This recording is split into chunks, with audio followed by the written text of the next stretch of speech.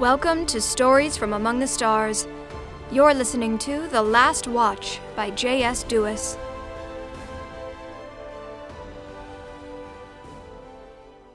Chapter 12. Cavalon's first thought as the SGL began to decelerate from warp speed was to wonder if his name carried enough clout to buy his way onto a transport. After all, he should still have access to his private accounts, not to mention his trust fund. His father had been the progenitor, so Augustus, in theory, wouldn't have been able to touch it. However, that keyword, theory, he couldn't ignore.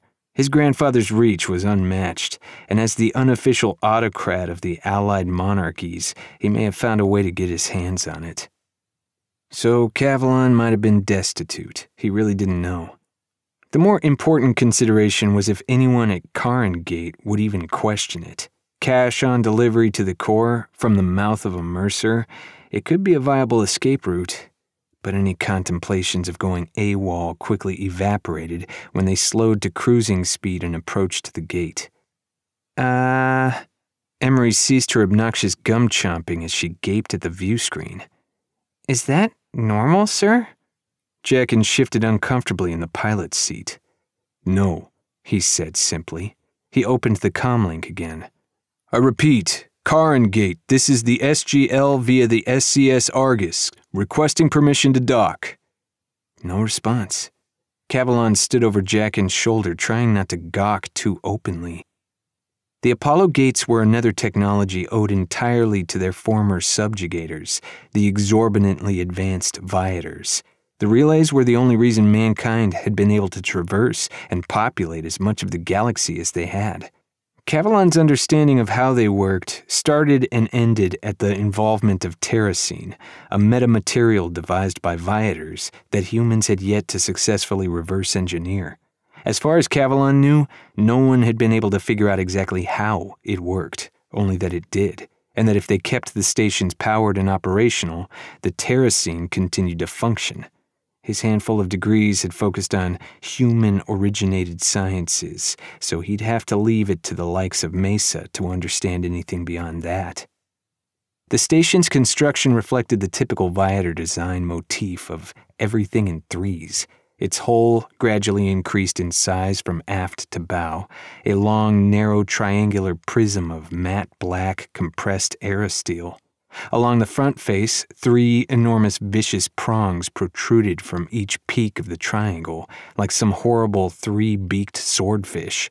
Nestled between the spikes, usually, sat the churning ball of Terracine. But not today. Instead of the raging yellow-green swirls of concentrated light, ready to fire your molecules a million light-years across the universe, the entire structure sat dark. Not a single ship docked at the bank of airlocks along the port or starboard side, and no one hovered nearby, waiting for their turn in the queue. The SGL's spotlight cut through the abyss and swept across the outside of the enormous station, easily 5 times the size of the Argus. Though it appeared intact, it showed no signs of life. They were still much too far from anything for any natural light to fall on the structure, but it shouldn't have been needed. Not only should the Terracine have been operative, casting its sickly green hue out like a beacon into the void, but the structure itself should have been dotted with illumination from hull lights or the glow of observation windows within. Even for a gate this far on the edge of nowhere, there should have been some activity, even if only from the crew who ran the thing. Cavalon scratched his chin. I guess that's why I didn't come in this way. Jackin broke his despondent stare out the front of the ship to look at him. Yeah, I guess so. Warner rested his thick arms on the headrest of the co-pilot's chair. Sir, has it been decommissioned? Not that I'm aware of. Whether Jackin's gruff tone came from annoyance at not being informed by the Legion, or the colossal-sized wrench this situation threw in our current plans, Cavalon couldn't say. It doesn't matter, Jackin continued. We're not here for the relay. We only need to use their comms. Yeah, Warner said warily. But it doesn't look like anyone's home. Jackin chuffed. No, it really doesn't. Will we be able to dock? Emery asked. Probably. Jackin said, assuming their basic systems are still online, but we won't be able to get through the airlock without access from the other side. Kavalan licked his lips and squinted at the screen. To involve himself or not involve himself. What is it, Oculus? He looked down to find Jackin staring up at him expectantly. Just thinking, Kavalan said.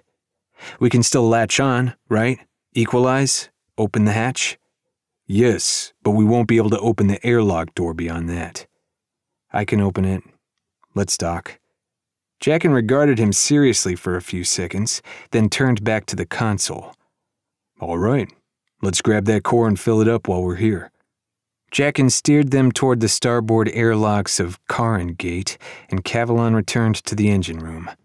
He'd just pulled the partially depleted warp core from the fuel compartment when Jackin's voice rang out over comms. Strap in. Grav's going 90 in 10, 9. Kavalan hurried back to the common room. Emery and Warner had strapped into the half-circle bench, and Kavalan slid in beside them and harnessed in. 2, 1... His stomach flopped, and his head grew heavy as he went from sitting on his butt to lying on his back. With a hollow clang, the ship drifted to a stop. A series of short handles hummed as they extended out from the floor, now the wall, leading up to the now vertical hatch in the center of the room. Jackin's voice crackled over comms. Docked. Damn shitty tiny transport vessels, Warner grumbled. The large man released his harness and slid awkwardly off the side of the bench. Kavalan released himself, shimmying his feet to land on the wall, now the floor, beside him. Jackin's head appeared through the doorway of the cockpit on the ceiling. Latched on fine. Looks like their systems are still online. He reached out and pressed the release switch for the hatch, and with a hiss of air and a clunk, the circular door opened. He gripped the door jamb and swung through, feet clanging against the metal floor as he landed inside. Kavalan cradled the warp core in one arm and ascended the rungs, then dropped to the floor on the other side. A few narrow banks of crimson-hued lights dimly lit the primary airlock, the result of some kind of power-saving mode. Warner dropped in next, followed by Emery. She had a weapons belt around her waist, with 3 more clutched under her arm. She passed one to Warner, then Jackin, who strapped theirs on as effortlessly as one might tie a shoelace. She held the last one out to Kavalan, and he took it warily in his free hand, still clutching the warp core in the other. Emery approached the door that led into the gate and surveyed the dimmed access screen beside it. Systems are online. O2's reduced but safe. Pressure's good. Jackin joined Emery and pressed his thumb into the corner of the screen. Karin, this is the crew of the SGL via the Argus. We're docked starboard, requesting airlock access at S6. Kavalan tucked the core under one arm to try and fasten on his weapons belt, but the soft black leather slipped through his fingers. Emery caught it before it hit the ground. He gave her an appreciative nod, and she plucked the core from his grasp before offering the belt back to him. Karin, please respond, Jackin said, his tone decorous yet resigned. He clearly just wanted to be able to say he'd followed protocol. He knew no one would answer. Kavalan fumbled for a few moments until he got the belt secured around his hips. On one side hung a narrow sheath which held a long, serrated combat knife. A heavy black laser pistol sat against the other thigh. He flashed Emery a grin, trying to appear casual. No one here knew that he hadn't been taught to shoot a gun, and that he more than likely shouldn't be allowed anywhere near one. He suddenly wished he'd been made to endure the basic training required of all new Legion recruits. Jackin crossed his arms and gave the airlock door a skeptical once-over. What's your plan here, Oculus? This is a redundant airlock, right? Kavalan asked. Yeah, this is the primary. Secondary we can unlock from inside if we can get in there.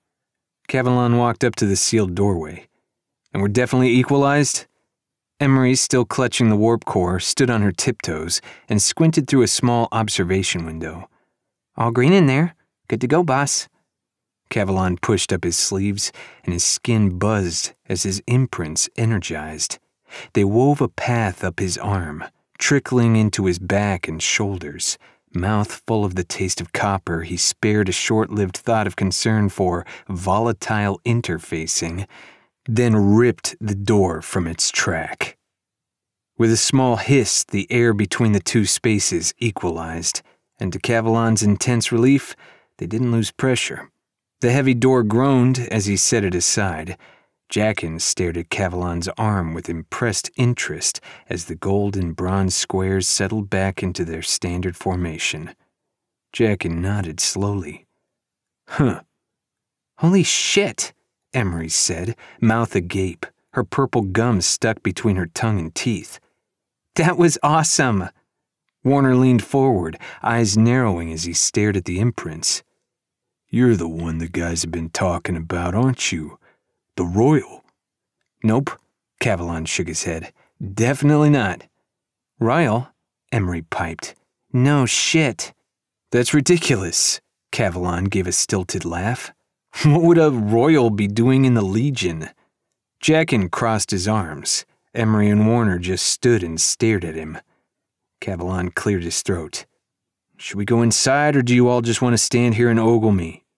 Jackin and Warner shook their heads as they crossed through the open threshold and into the secondary airlock. Emery remained, a smug grin on her face. "I think I'd rather ogle."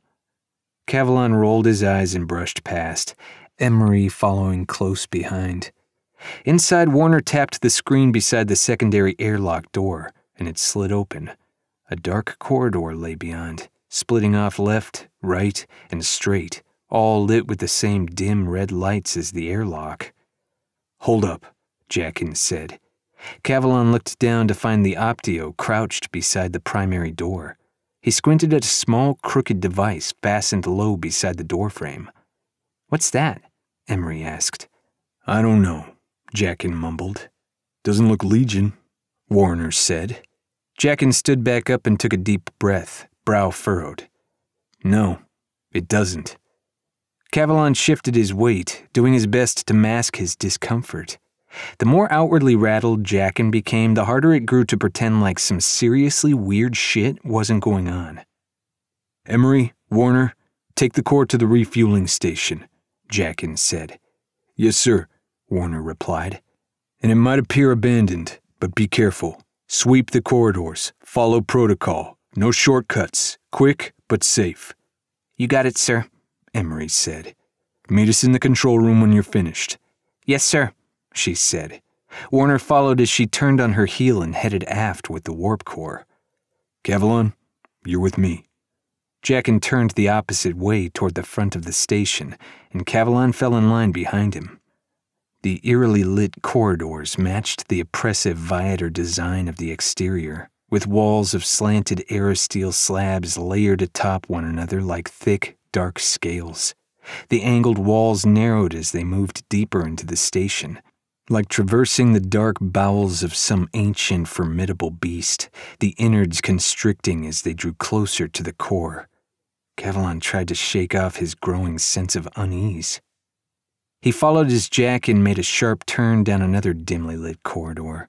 How the Optio knew where to go, Cavalon had no idea.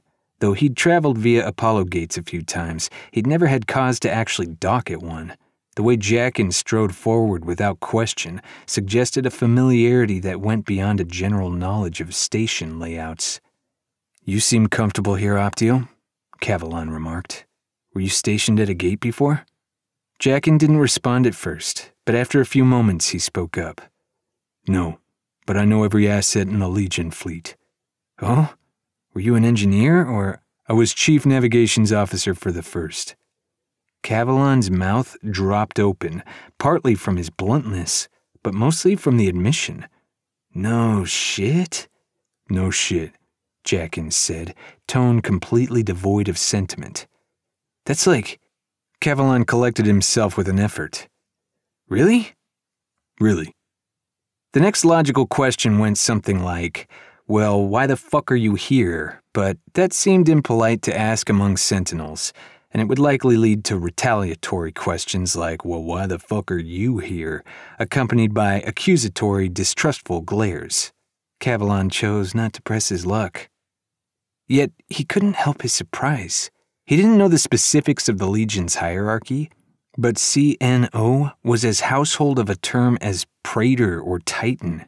Jaqen would have been in charge of coordinating movements for an entire fleet, for the First, no less, which comprised the majority of the Legion's forces, including the Titans and Vanguard. What was it with the Argus? It was like some isle of misfit war heroes. Cavalon was just waiting to discover Emery'd been a decorated centurion. Warner was probably a praetor. Cavalon chewed his lip as a slew of questions conjured in his mind. Had Jaqen been active at the same time as Rake? He had to be into his early 40s, which meant he could have come to the Argus before the Resurgence War, though that would have made him a very young CNO. Even if they did serve at the same time, did the First even interact directly with the Titans? Or was that one of those things like saying, "Oh, you're from Elysia? Do you know Mr. Smith?" As if you've met every single person on your planet. Cavalon discarded his careening train of thought before it derailed entirely. He refocused his mental efforts on being unduly paranoid about the dark, ominous corners they walked past as the sinister walls closed in around him. They finally came to the end of the corridor, which fanned out into a wide doorway. Jaqen typed a code into a screen beside it, and the door slid open, revealing some kind of control room. 6 stations sat in pairs around each face of a triangular platform. When active, the central platform likely showcased some kind of data center or map, but presently sat vacant. Jaqen slid into one of the seats and pressed both hands into the black monitors recessed into the top of the terminal. Moments later, the screens radiated a soft, yellow-green glow, and the terminal flickered to life. Jaqen pushed the green holographic screens into the air, then sat back and swept through menus. "The reactor is still fully functional," he mumbled. "Mainframe is online." He slid across a few controls with his thumb, and the overhead lights raised to a dim glow. "So, they just turned off the lights and left?" Cavalon asked. Jaqen shook his head as he stared at the display. "When's the last log?" 3 months ago, he said quietly. Cavalon scoffed. 3 months? Fuck. Jaqen's brow furrowed, and he leaned back in his seat. "What? Does it say why they left?" Jaqen remained quiet for a few moments, then took a sharp breath in. "It says redacted." Cavalon slid into the chair next to Jaqen. "Okay, let's be serious for a minute, Optio. Last I checked, relay gates are some seriously important strategic resources. When was the last time the Legion abandoned an Apollo gate?" Jaqen continued staring at the interface. "Maybe during the Viator War." "Yeah, the Viator War. 200 years ago. Something's going on." Jaqen finally broke his glower and turned to him, dark brown eyes equal parts worried and resigned. "Like what?" "Well, I suppose the Viators might have spontaneously reanimated and murdered everyone." Jaqen rolled his eyes. "In which case, there's a distinct lack of blood and guts and destruction. Or maybe the Legion's no longer supporting the Sentinels. They couldn't really lend us less support than they already do. Well," Cavalon gestured at the lifeless station around them. "This certainly seems to demonstrate that." "It doesn't matter," Jaqen said, jaw firm.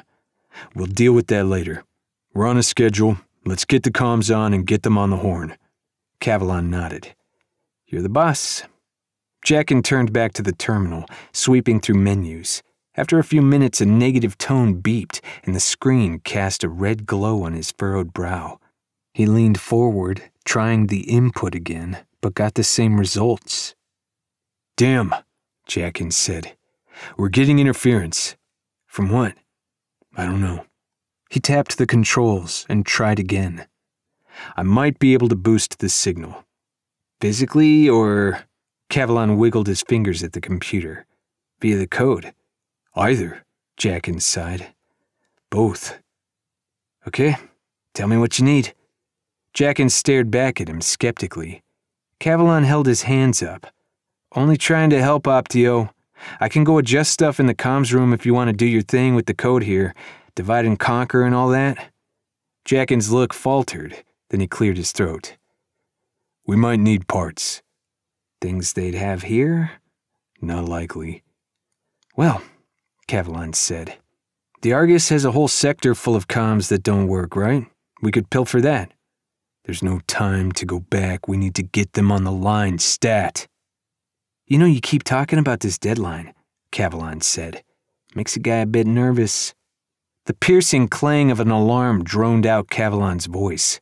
The dim room instantly filled with sharp flashes of blue and red light. "Shit." Jackin slid out of the comms menu, then swept a video feed up onto the main view screen above the triangular platform. He activated the station's hull lights, and a series of beaming spotlights fired out into the void. Kavalan's mouth dropped open as a vessel careened out of the darkness, the station's lights illuminating the hull of a mangled, grisly cargo ship. "That's..." Kavalan began but couldn't continue because all he could think was fuck, fuck, fuck, fuck, fuck. Jackin swallowed. "Drudgers." Chapter 13. The fighting had already begun in earnest when the lift door slid open and Adequin stepped out. The tension binding her shoulders loosened somewhat. If they were focusing on beating one another up, then they weren't focused on beating the door down. Across the circular vestibule, more than 60 soldiers had gathered near the sealed bulkhead door of Octosector. Some merely argued, while others engaged in scuffles or tried to stop fights. Adequin headed around the arcing corridor toward the commotion. Mesa followed just off her shoulder. They arrived on the outskirts of the pack, where a tall, brutish Oculus clutched another in a headlock. A young circuiter, Walsh, stood nearby, furious. "Barrow, stand down!" she yelled. The man responded by wrenching his grip tighter. Walsh held up her wrist to indicate her nexus. "Don't make me." "Oh," Barrow mocked, glaring. "Don't make me." But Walsh already had her nexus screen open. Then Barrow's face contorted and his knees buckled. He landed on all fours and his hostage tumbled to the ground as well. Adequin picked up the discarded man by his shoulders. "To the mess," she growled, pointing a harsh finger toward the lift. "Yes, sir." The Oculus scrambled away. 2 other circuitors stood among the commotion, fingers dancing across their Nexus screens as they activated their Oculi's imprints to discipline them into submission. However, not everyone's CO was there, and they only had control over their direct subordinates. Adequin turned to find Barrow up on his feet again. He grabbed another Oculus by the front of his vest. Walsh seethed. "Barrow, I thought I—" The circuiter's mouth opened helplessly as she glanced between the standing Barrow and the Barrow still writhing on the floor in pain from his activated imprints.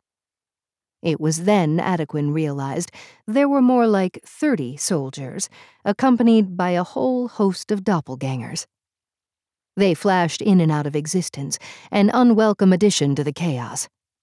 Even on a normal day, time ripples put them on edge.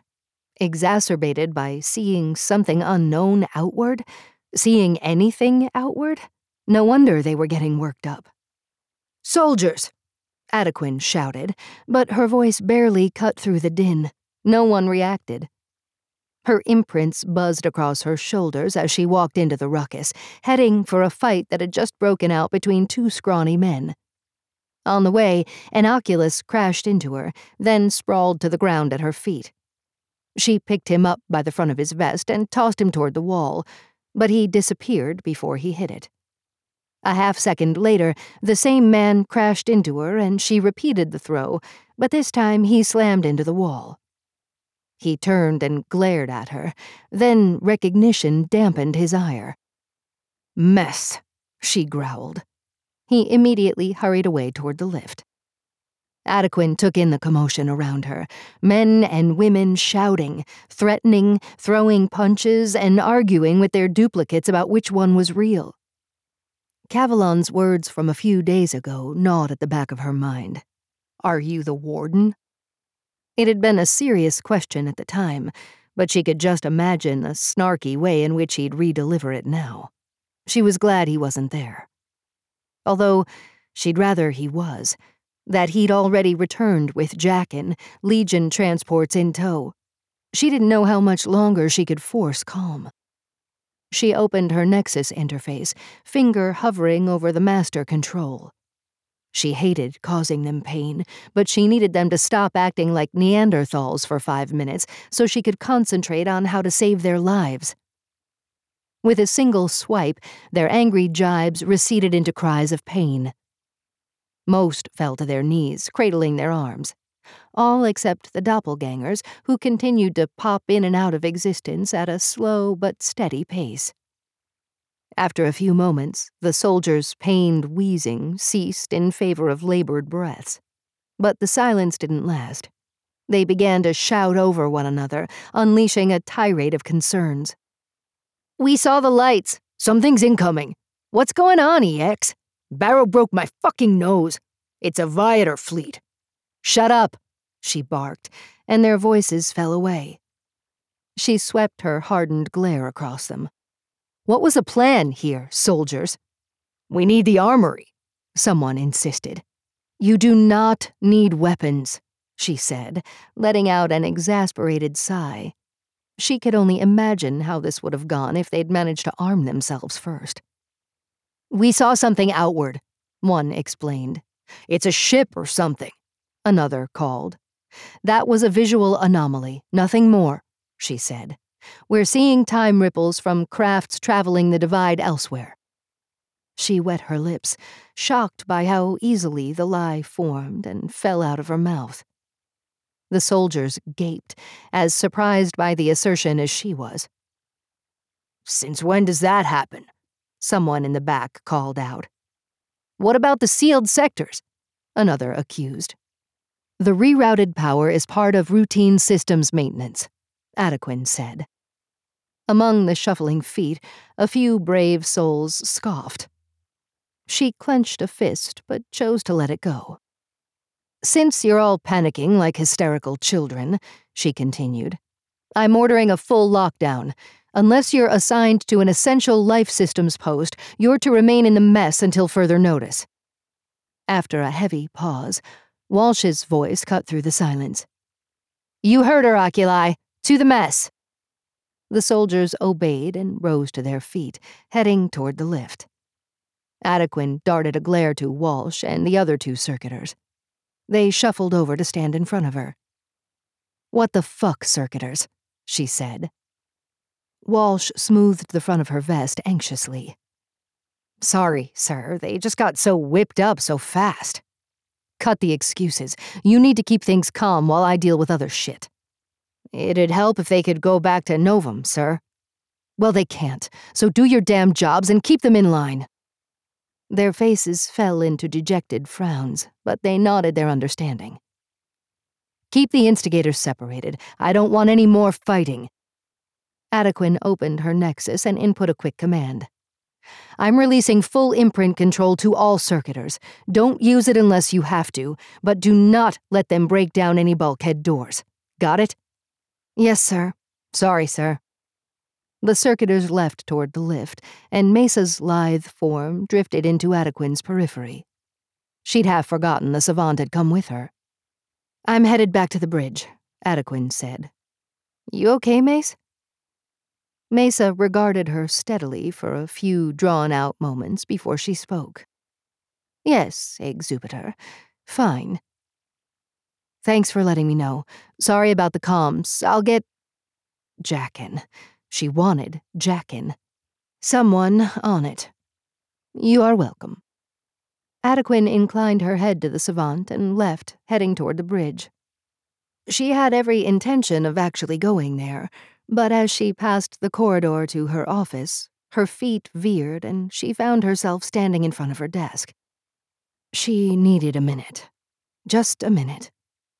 What was she doing? Lying to everyone and ignoring what was so clearly happening. It had to be some kind of denial. She had to snap herself out of it. It didn't take long to determine why. She'd been crushing it under everything else, forcing it out of her mind because, left unchecked, it threatened to overwhelm her. Admitting the divide had started moving toward them meant admitting Griffith was in trouble. Serious, mortal danger, and she couldn't do a damn thing to stop it. She could have taken that warp core and that Hermes and headed outward instead of inward. She could have hopped on the divide and tried to track down the Tempest, warned them before it was too late.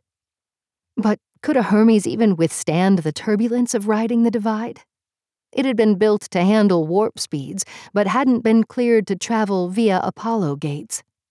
She didn't even know if that mattered. Relays were more like a shortcut through space-time than increased speed. But she could have tried, or at least asked Jaqen if it were possible. But she'd lost her chance to go after him. She'd resigned Griffith to death. Her heart seized, and she tried to force it to maintain a steady beat, but her breath came in short, hot rasps, and she couldn't impose calm. She braced both fists on her desk and leaned forward, looking down at her scuffed boots, head spinning. Silken draped feet shuffled in behind her. Exubiter. Mesa, I'm fine. Just having a think. Panicking? Overwhelmed. Mesa answered. That is reasonable, Exubiter. It wasn't. Not really. Adequin sucked in a deep breath, then let it out slowly. She turned to face Mesa. The savant's brilliant eyes were patient and deadly serious. Why are we drifting outward? Adequin opened her mouth, expecting another lie to fall out, but her breath caught in her throat. We're not. Puck's voice drifted in as the door whizzed open across the room. He marched up to stand over Mesa's shoulder, scorn in his eyes. Are we, EX? Mesa turned her bewildered look away from Puck back onto Adequin. What? Where's North? Puck asked, tone full of impatient accusation. Warmth flooded Adequin's face. Though every instinct told her to keep up the farce, she knew the time to come clean had long passed. He took a Hermes to Karin Gate to request assistance from the Legion. He's bringing ships back with him. Ships? Mesa asked. For what? For the crew. Of the Argus? Why? Puck nodded, his suspicions apparently confirmed. Because we need to get off this one. Mesa's soft features paled. Puck gripped the back of his head, and the muscles in his face and neck wrung taut. Why didn't you tell me this earlier? Is that what we were seeing on the bridge? That light? I don't know what that was. So they really did see something out the observation windows? Mesa asked. Yeah, Puck said. The divide. Mesa's overlarge eyes grew even larger. They saw the divide. There is nothing to see, and we are millions of kilometers. Adequin shook her head. Not anymore. You should have told me when you first called me. Puck bristled. I could have told you it wasn't going to be enough. Isn't it? She asked. 3 times the thruster speed isn't good enough? Fuck no, Puck said. Not by half. Not by anything. Its speed is increasing at a rate I can't calculate. We should be abandoning ship, not trying to salvage it. I'm not trying to salvage anything. There's just nowhere for us to go. Yes, there is, he said. We spin up however many away ships we have left in storage and get everyone on board. Sublight will be fast enough to keep us out of it for a while. Then we figure something else out. How's that work, Puck? She said derisively. We could maybe cram 20 people onto one ship. So what? We'd only need 10 ships to make that work. How many are in storage? 1. 1 what? 1 is in storage. Puck's hardened grimace dissolved. 1 Hermes? 2, including the one Jackin's got. Fuck. Puck pressed his fingers against his mouth and let out a sharp breath through them. He lowered his hands and his tone softened. It's gonna be here. Soon. We have to abandon ship. Now, if that's 20 people, then it's 20 people. No fucking way. Yes, Puck said. Who gets on the Hermes? Adequin's cheeks burned. I can't make that call. You have to. I can't. Her heart raced, and that same loss of control threatened to seize her again. I can't, she repeated. Mesa nodded and laid her hands together lightly, her look sensible. The savant's serene composure simultaneously soothed and infuriated Adequin. Then we follow standard evacuation procedure, Mesa said. There are no civilians, so protocol is rank, correct? Adequin nodded once. How many can we realistically put aboard a Hermes and not overweigh it? Standard complement is 8, Puck answered. Without warp, we're gonna need to save room for supplies, but they're built to accommodate a full crew for 6 months. Yeah, I'd say 20's right. Very well, Mesa continued. Are comms still inoperative? Puck looked at his nexus. Working at the moment. Instruct the hangar to ready the ship, then summon the 15 senior-most circuitors to the bay at once. We will meet them there. Puck opened a comms menu on his nexus. Joss? Lace's static-filled voice came through seconds later. Emmaus? What the hell's going on? I'll explain later, he said. Just scramble that last Hermes and get it ready to fly. Understood. A din of crackling static overtook Lace's voice before the connection cut out completely. Puck's brow furrowed. Comms are down. Shit, whole network's gone. I can't warn anyone else. Mesa gave a curt nod. Very well, we will collect who we can along the way. She and Puck turned together and headed for the door. Adequin didn't move. They stopped in the doorway and looked back at her. Sir, Puck said. Let's go. I'm not going. EX, you're at the top of the list, like a dozen ranks above any of us. I'm not going. Like hell. I can't do that. You have my permission to take the last Hermes. Puck marched back toward her. Don't pull this going down with the ship crap. We need you with us. Déjà vu swept over her at Puck's insistent tone. His eyes, both pleading and panicked, reminded her of something she couldn't quite put her finger on. That's not going to happen, Adequin said. Jack will return from Karin soon. They'll bring ships, and I need to be here when they do. Help get everyone on board. Rake, that's over, Puck insisted. It's too late. We have to take who we can and leave, right now. 20 souls? That's your solution? Better than 0, he growled. Adequin's imprints vibrated along with a spike of annoyance. Watch yourself, Circuiter.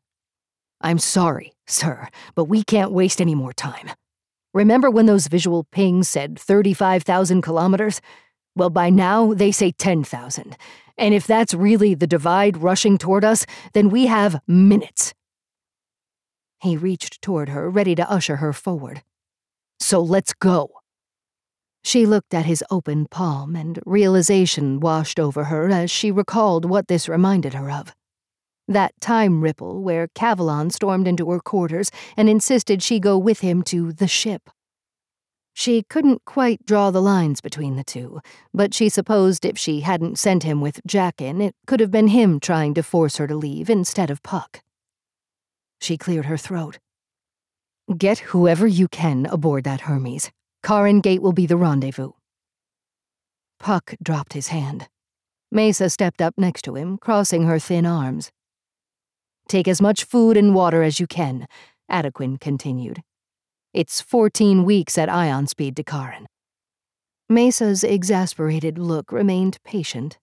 Puck's anger thawed, but the pity left in its place wasn't any better. They didn't say anything, but they didn't have to. She knew they meant to overrule her. Adequin shook her head. You don't make the orders here. Neither of you do. This is my choice. Puck's scowl deepened. There's no way in hell I'm... A din of blaring alarms buried the remainder of his words. Adequin grimaced at the piercing clang, then a sudden movement caught her eye. On her desk, the rings of the golden astrolabe spun wildly. It tilted slowly before spilling off the side of the desk as if knocked by some unfelt gust of wind. What the hell was that? Puck called over the din of alarms. Adequin shuddered, and a sharp tingle rushed up her spine. She stumbled to catch her footing as the decking swelled and shifted, like a retreating wave pulling the sand from beneath her feet. A surge of vertigo spun her vision and the floor dropped. Her imprints sped across her skin, rushing to protect her. Her shielded elbows and knees hit hard, the pain deadened as if the floor had been covered with thick carpet. The room bucked and swayed once more before settling still again. Adequin's pulse hammered in her throat as she righted herself. Instead of returning to their default location, her imprints fanned out, buzzing and clicking to take up a long, unused combat formation along the backs of her limbs, up her spine, wrapping around her abdomen. A few meters away, Puck winced and shook out a wrist as he stood. Mesa picked herself up in an alarmingly dignified manner, waving off Puck's offer of assistance. Adequin met Mesa's worry-lined eyes for a heartbeat before the floor vibrated again, sliding beneath her feet like a receding tide. The nape of Adequin's neck tingled sharply and her skin hummed, every hair on her body standing on end. A rushing hiss drew her attention to the door, which unsealed of its own accord, locking into the open position. The blaring alarms shifted to a new staccato rhythm, shrieking in sync with the pulsing crimson and blue beacon above the doorway, the alert to take up battle stations. A burst of hard-edged white light flooded the outside corridor. Adequin and Puck rushed out, Mesa following in their wake. Adequin jogged down the hall and around the corner toward a mid-sector bulkhead. At the farthest end of the long corridor, a blinding glint of sharp white light reflected off the decking and walls and ceilings, forking like bolts of lightning igniting across the metal. She gaped at the strange display until a sliver of movement caught her eye. A ways down the long corridor, Bray rounded a corner and raced toward them, another man trailing a few meters behind. It took her a moment to recognize the other soldier, a stocky man with a mess of unkempt red hair whose duty vest hung open unstrapped.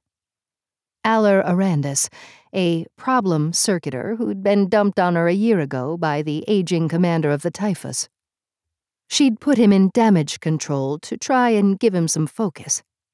Though incidents were rare, keeping a 200-year-old dreadnought up to safety codes proved a literally endless task. Bray and Arandis sprinted through the bulkhead doorframe as if it were some kind of finish line. Arandis had already opened his Nexus and touched it to the control screen to establish a local connection. Adequin dashed forward to intercept, but arrived too late.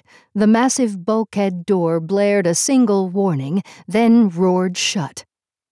"What are you doing?" she snapped. The door hissed, and the control screen sounded an affirmative tone as the seal pressurized. "This is the only throughway to the bridge."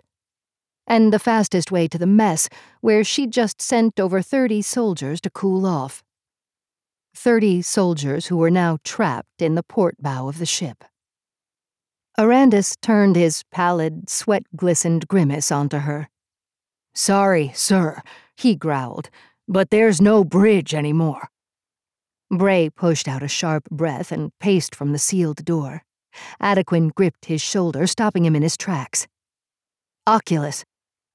Bray's look snapped to her, his invariably neat, slicked-back black hair a disheveled mess, the usual steadfastness in his gray eyes overtaken by a haunted, glassy expression.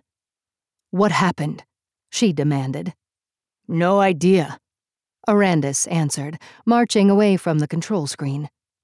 "Before the network crashed, the damage control system said half the port bows breached, but it happened damn fast.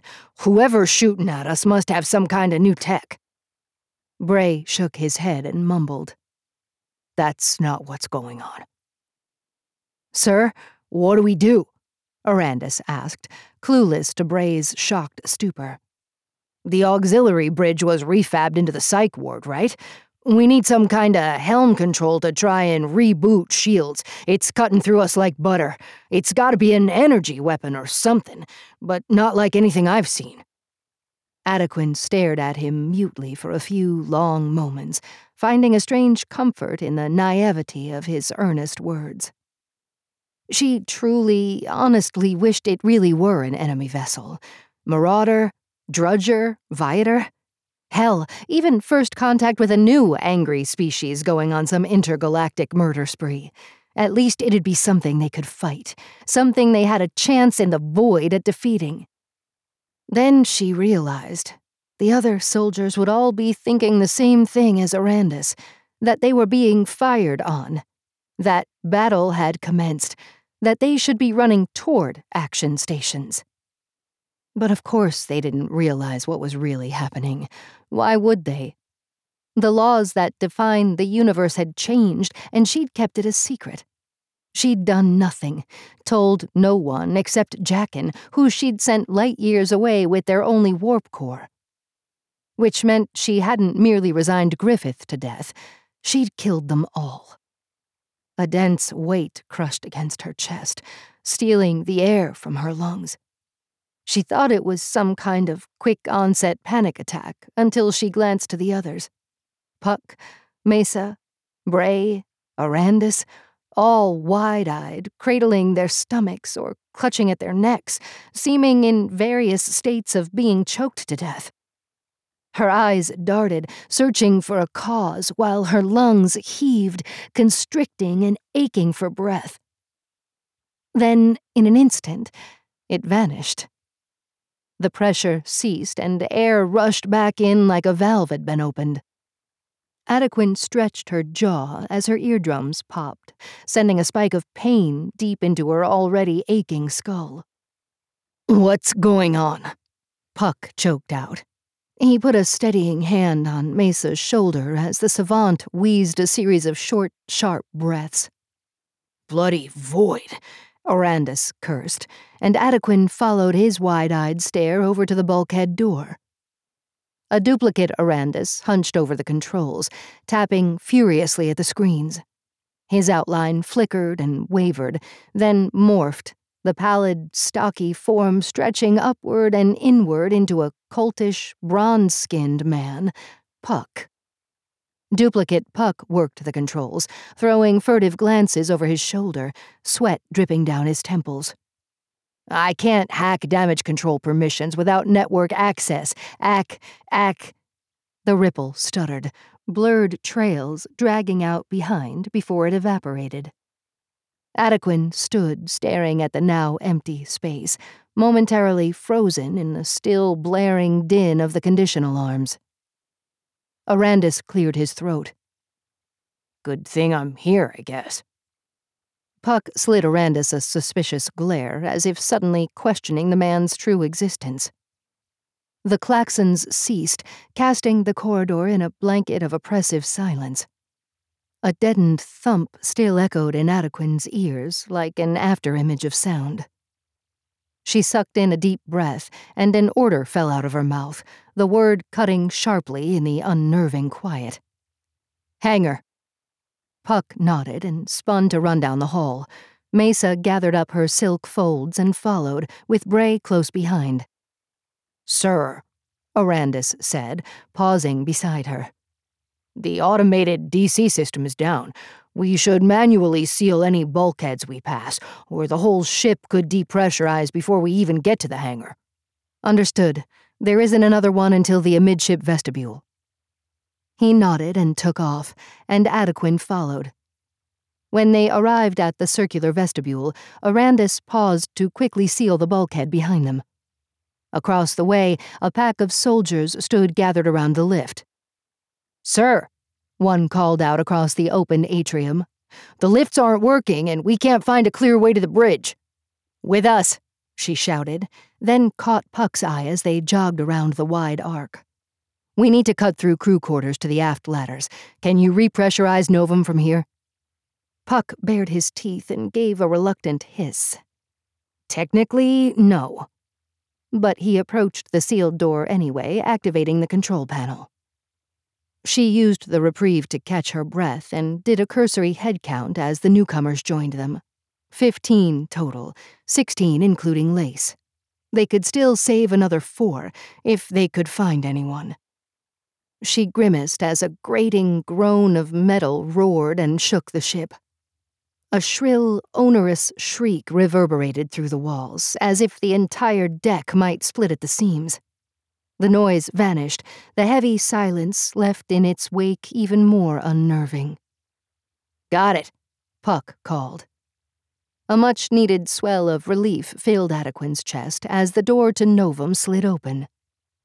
The group of soldiers fell in behind Puck and Mesa, filing into Novum's sector. Adequin started toward the open bulkhead when a deep-seated sense of dread descended, crushing into her chest until her breaths became short and shallow. Her boots gripped the floor less and less, her joints loosening, spine rounding as the pressure slackened until she'd lost touch with the ground entirely. Ahead, concerned shouts rebounded through the group as they were all relieved of weight. "Sir!" someone shouted, panic lacing their tone. Adequin craned her neck to look over her shoulder at Bray a few meters behind, reaching forward as he slid backward across the decking away from her. She pivoted around her center of gravity to face him, but her prior momentum still carried her toward the Novum threshold. She growled, throwing her arms and legs out, frustration tightening her chest as she desperately tried to grab or kick something to propel herself back out. But in the weightlessness, any seam or bar or foothold lining the corridor had become hopelessly out of reach. Bray's feet lifted from the deck, and he tilted forward as he fell, his body horizontal, as if only his gravity had flipped 90 degrees. He shouted as his feet clipped the railing, and he spun into the open air above the atrium, plunging straight across toward the port bow. Adequin watched in stunned horror as pieces of the vestibule tore free. Floor panels, terminal screens, fire suppression rails, cabling conduits, light banks.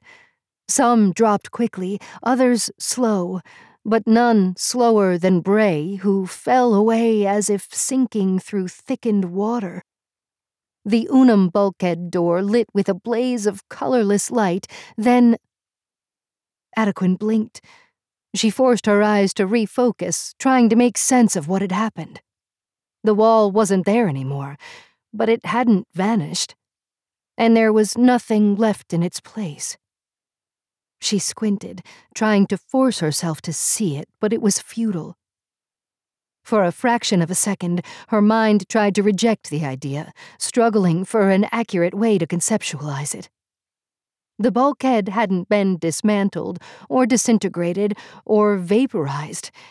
It just wasn't. The distinction settled in her bones unsettlingly quick.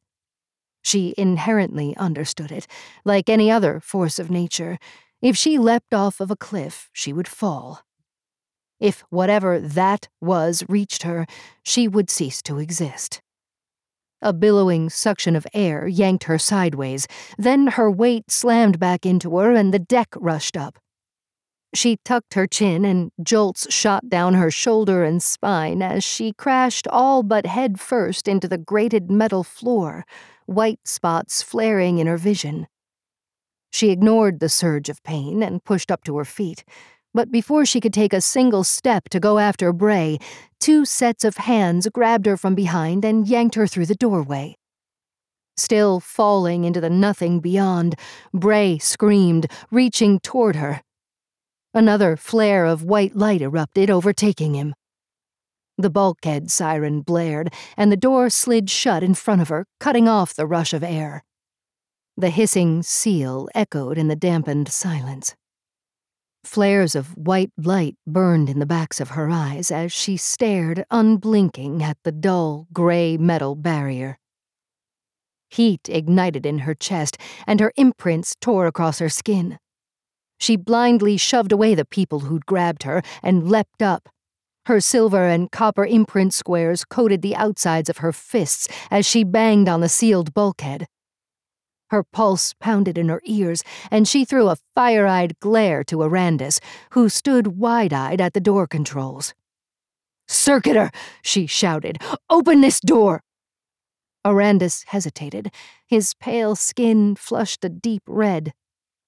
Puck yanked him back. "Go!" Arandis took off down the hall. Adequin balled her fists and clenched her jaw. A thin, clammy grip tightened around her arm. Her imprints buzzed on instinct, but as she turned to throw the offender off, she froze. Mesa stared up at her, a deluge of sweat dampening thin strands of black hair against her warm beige skin. "There is nothing to be done," Mesa said, large eyes glistening, each breath labored and wheezing. Though an influx of adrenaline still twitched in Adequin's fingers and quickened her pulse, the savant's palpable worry extinguished her rage. "Sir," Puck shouted, "we have to keep moving." Adequin's eyes jolted up to the tail of the advancing group, where Puck waved an arm to urge her on, right behind Mesa, who ran a few meters in front of him. The lithe grip on her arm firmed. Her eyes slid back to her side, but no one was there. A burgeoning lump threatened to close her throat, but she swallowed it back, shaking the looping image of Bray screaming from her mind. She forced one foot in front of the other. She rushed to follow, catching up as the group gathered at the entrance to the access ladders. She swept her clearance to unlock the door and ushered each person down, watching the steady silence of the corridor behind her as if it might erupt into flashes of static light at any moment. When the last soldier in line entered, Adequin made a cursory check for any stragglers, then followed them in. A wall of heat hit her as she climbed into the narrow shaft. Sweat dampened her jacket and stuck the heavy fabric to the skin of her back by the time she descended all 4 deep levels. At the hangar entrance, they were greeted with a wash of warning beacons and blaring klaxons. A group of at least 10 more soldiers had already gathered around the door. The handful of doppelgangers popping in and out of existence made it impossible to get an accurate head count. Puck pushed into the gathered crowd toward the hangar door. Adequin followed, and boots squeaked on metal as they shuffled to give her room to pass. "Sir, it's locked down," someone said. Puck looked up from the control screen as she approached, then whispered, "I'd hack it, but..." He indicated the crimson atmosphere gauge. Shit. A vice tightened under her ribs. It had already been breached. Lace would have been in there, working to pull the last Hermes out of storage. Her heart sped, pushing another wave of panic through her chest. The strain in her chest loosened with a thought, and she locked eyes with Puck. The other hangar. "What other hangar?" a hoarse voice shouted from the crowd. Puck's brow creased. "The starboard deck hasn't been used in years." If Lace couldn't deploy here, Adequin said, she'd try the other side. He nodded, and she let him take point again, leading the pack toward the starboard access corridor. The decking rumbled as Adequin waited for them all to filter out. 26. They'd be slightly over capacity, but close to Puck's estimated limit. She took up the rear again, and as they jogged, tried to steady her fraying nerves by reminding herself over and over again that they were saving as many people as possible. When they arrived, the starboard entrance stood wide open. Inside, fewer than half the overhead lights illuminated the large, empty operations deck, like some sleepy, after-hours mirror image version of the port hangar. The blaring condition klaxons echoed off the walls, the endless din driving a piercing spike between Adequin's temples. She jogged to the front of the group, eyes locking straight across the deck onto the open launch bay, where a ship hoist sat clutching a gleaming white circular Hermes in its docking claw. The tension straining her every muscle slackened the smallest fraction. Adequin took off across the large operations deck just as the decking shifted. She kept her footing but slid forward a few meters, bucked by another strange wave, as if the metal had become rolling sand beneath her feet. She kept running, arriving right as the mooring claw released the ship. Lace leapt from the raised seat of the ship hoist. "Rake, thank the void." "We need to take off ASAP," Adequin said, her voice a dry croak. "We've got 26. Can we make it work?" Lace's brow lined deep. "Sure, probably, but they better get here fast." Adequin shook her head. "What?" "If they're not here soon, we can't risk—" Lace went on, but the rest of her words faded away as Adequin spun to face the gathered pack of soldiers behind her. But it wasn't a pack. Not anymore. Not nearly. Puck, Mesa, and Arandis stood flanked by 5 others. 5. "Puck," she croaked. "Where'd they—" His gaze swept over the others, his mouth opening and closing wordlessly. They could not have all been duplicates. "No way," Adequin said, stepping back toward the entrance. Puck clasped her shoulder to stop her. "Rake." "It's not good enough," she growled. "It has to be. Fuck, we tried." The Argus rocked again, the few remaining lights flickering on and off, while the decking drifted beneath their feet, and they all tumbled to the deck. Adequin pushed herself up, then turned and helped Puck to his feet. Lace groaned, cursing under her breath, leaning heavily on her knees as she stood. "Just about sick of that," she growled. A soft wheezing drew Adequin's eyes toward Mesa. The savant drew herself to her feet, but stood hunched, sweat pouring down her temples, sucking in air in short rasps. "Help her aboard," Adequin instructed. "Get pre-flights done and get ready to take off." Puck, Arandis, and the 5 other remaining soldiers escorted Mesa toward the flimsy ladder that led up to the underside hatch. Puck lifted Mesa up to 2 waiting pairs of arms, which pulled her into the belly of the ship. Lace's deckhands, maybe. That meant 2 more, at least. But that small solace did nothing to ease the acidic, bitter weight growing in the pit of her stomach. Puck jogged back toward them. "Rake, we gotta go," he said, voice terse. He breezed past her for the launch controls console. "I'll stay and man the controls," Adequin said, following him over. "Jack'll need someone on deck to give landing clearance." Lace's brow furrowed. "What? North?" "They went to Karin," Adequin answered. "I know, but—" Lace's confused disbelief swung to Puck. Puck's scowl tightened. "Joss, it's giving an error. I can't set a delayed launch." With a few quick strides, Lace joined him, then punched in a few short commands. "Shit. Problems with the exterior hatch." She glowered at the screen, then mumbled, "Portside control module needs to be repaired constantly. Not surprising this one's fucked, too." Her annoyance softened, and she shared an anxious, almost contrite look with Puck. "I'll do—" Puck began, but Lace cut him short. "No, I'll go. You take her," she said, jutting her chin toward Adequin. "She won't go willingly." Lace knelt and yanked a spacesuit from under the launch control counter. Adequin blinked in confusion as Lace tugged the glimmering white suit on.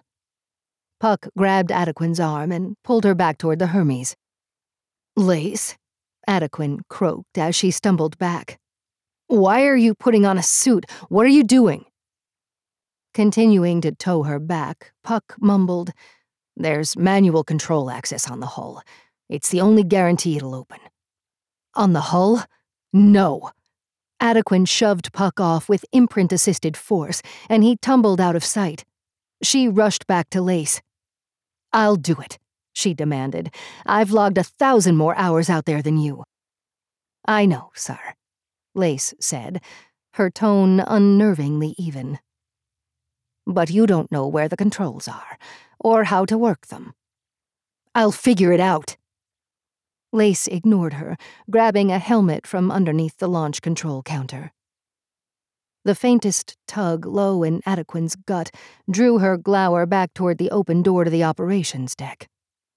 Her knees gave slightly as her balance tilted, and she felt like she was about to slide off the edge of a cliff. The few loose objects scattered throughout the derelict hangar slid toward the outward wall. Circuiter, Adequin growled, throwing her glare back onto Lace, voice taut. I'm ordering you to stand down. Get on that Hermes. Lace continued sealing up her suit, her narrow jaw flexed. Sir, I lied before. What? Adequin snapped. I knew what Moacare meant. I just didn't think you did. Adequin blinked, unable to turn her confused stupor into a response. My anchor. A sharp heat sprung up Adequin's neck, clawing its way up her cheeks. That man loves you. Always has. Lace let out a soft sigh, brow creased. Try to save him if you can. Please. A lump clogged the back of Adequin's throat. Her lips parted, but nothing came out. Lace's eyes flickered, darting for the briefest moment over Adequin's shoulder. Her imprints were already running up her arm as she spun, and Puck drew back his fist, but they were too late. Everything went dark.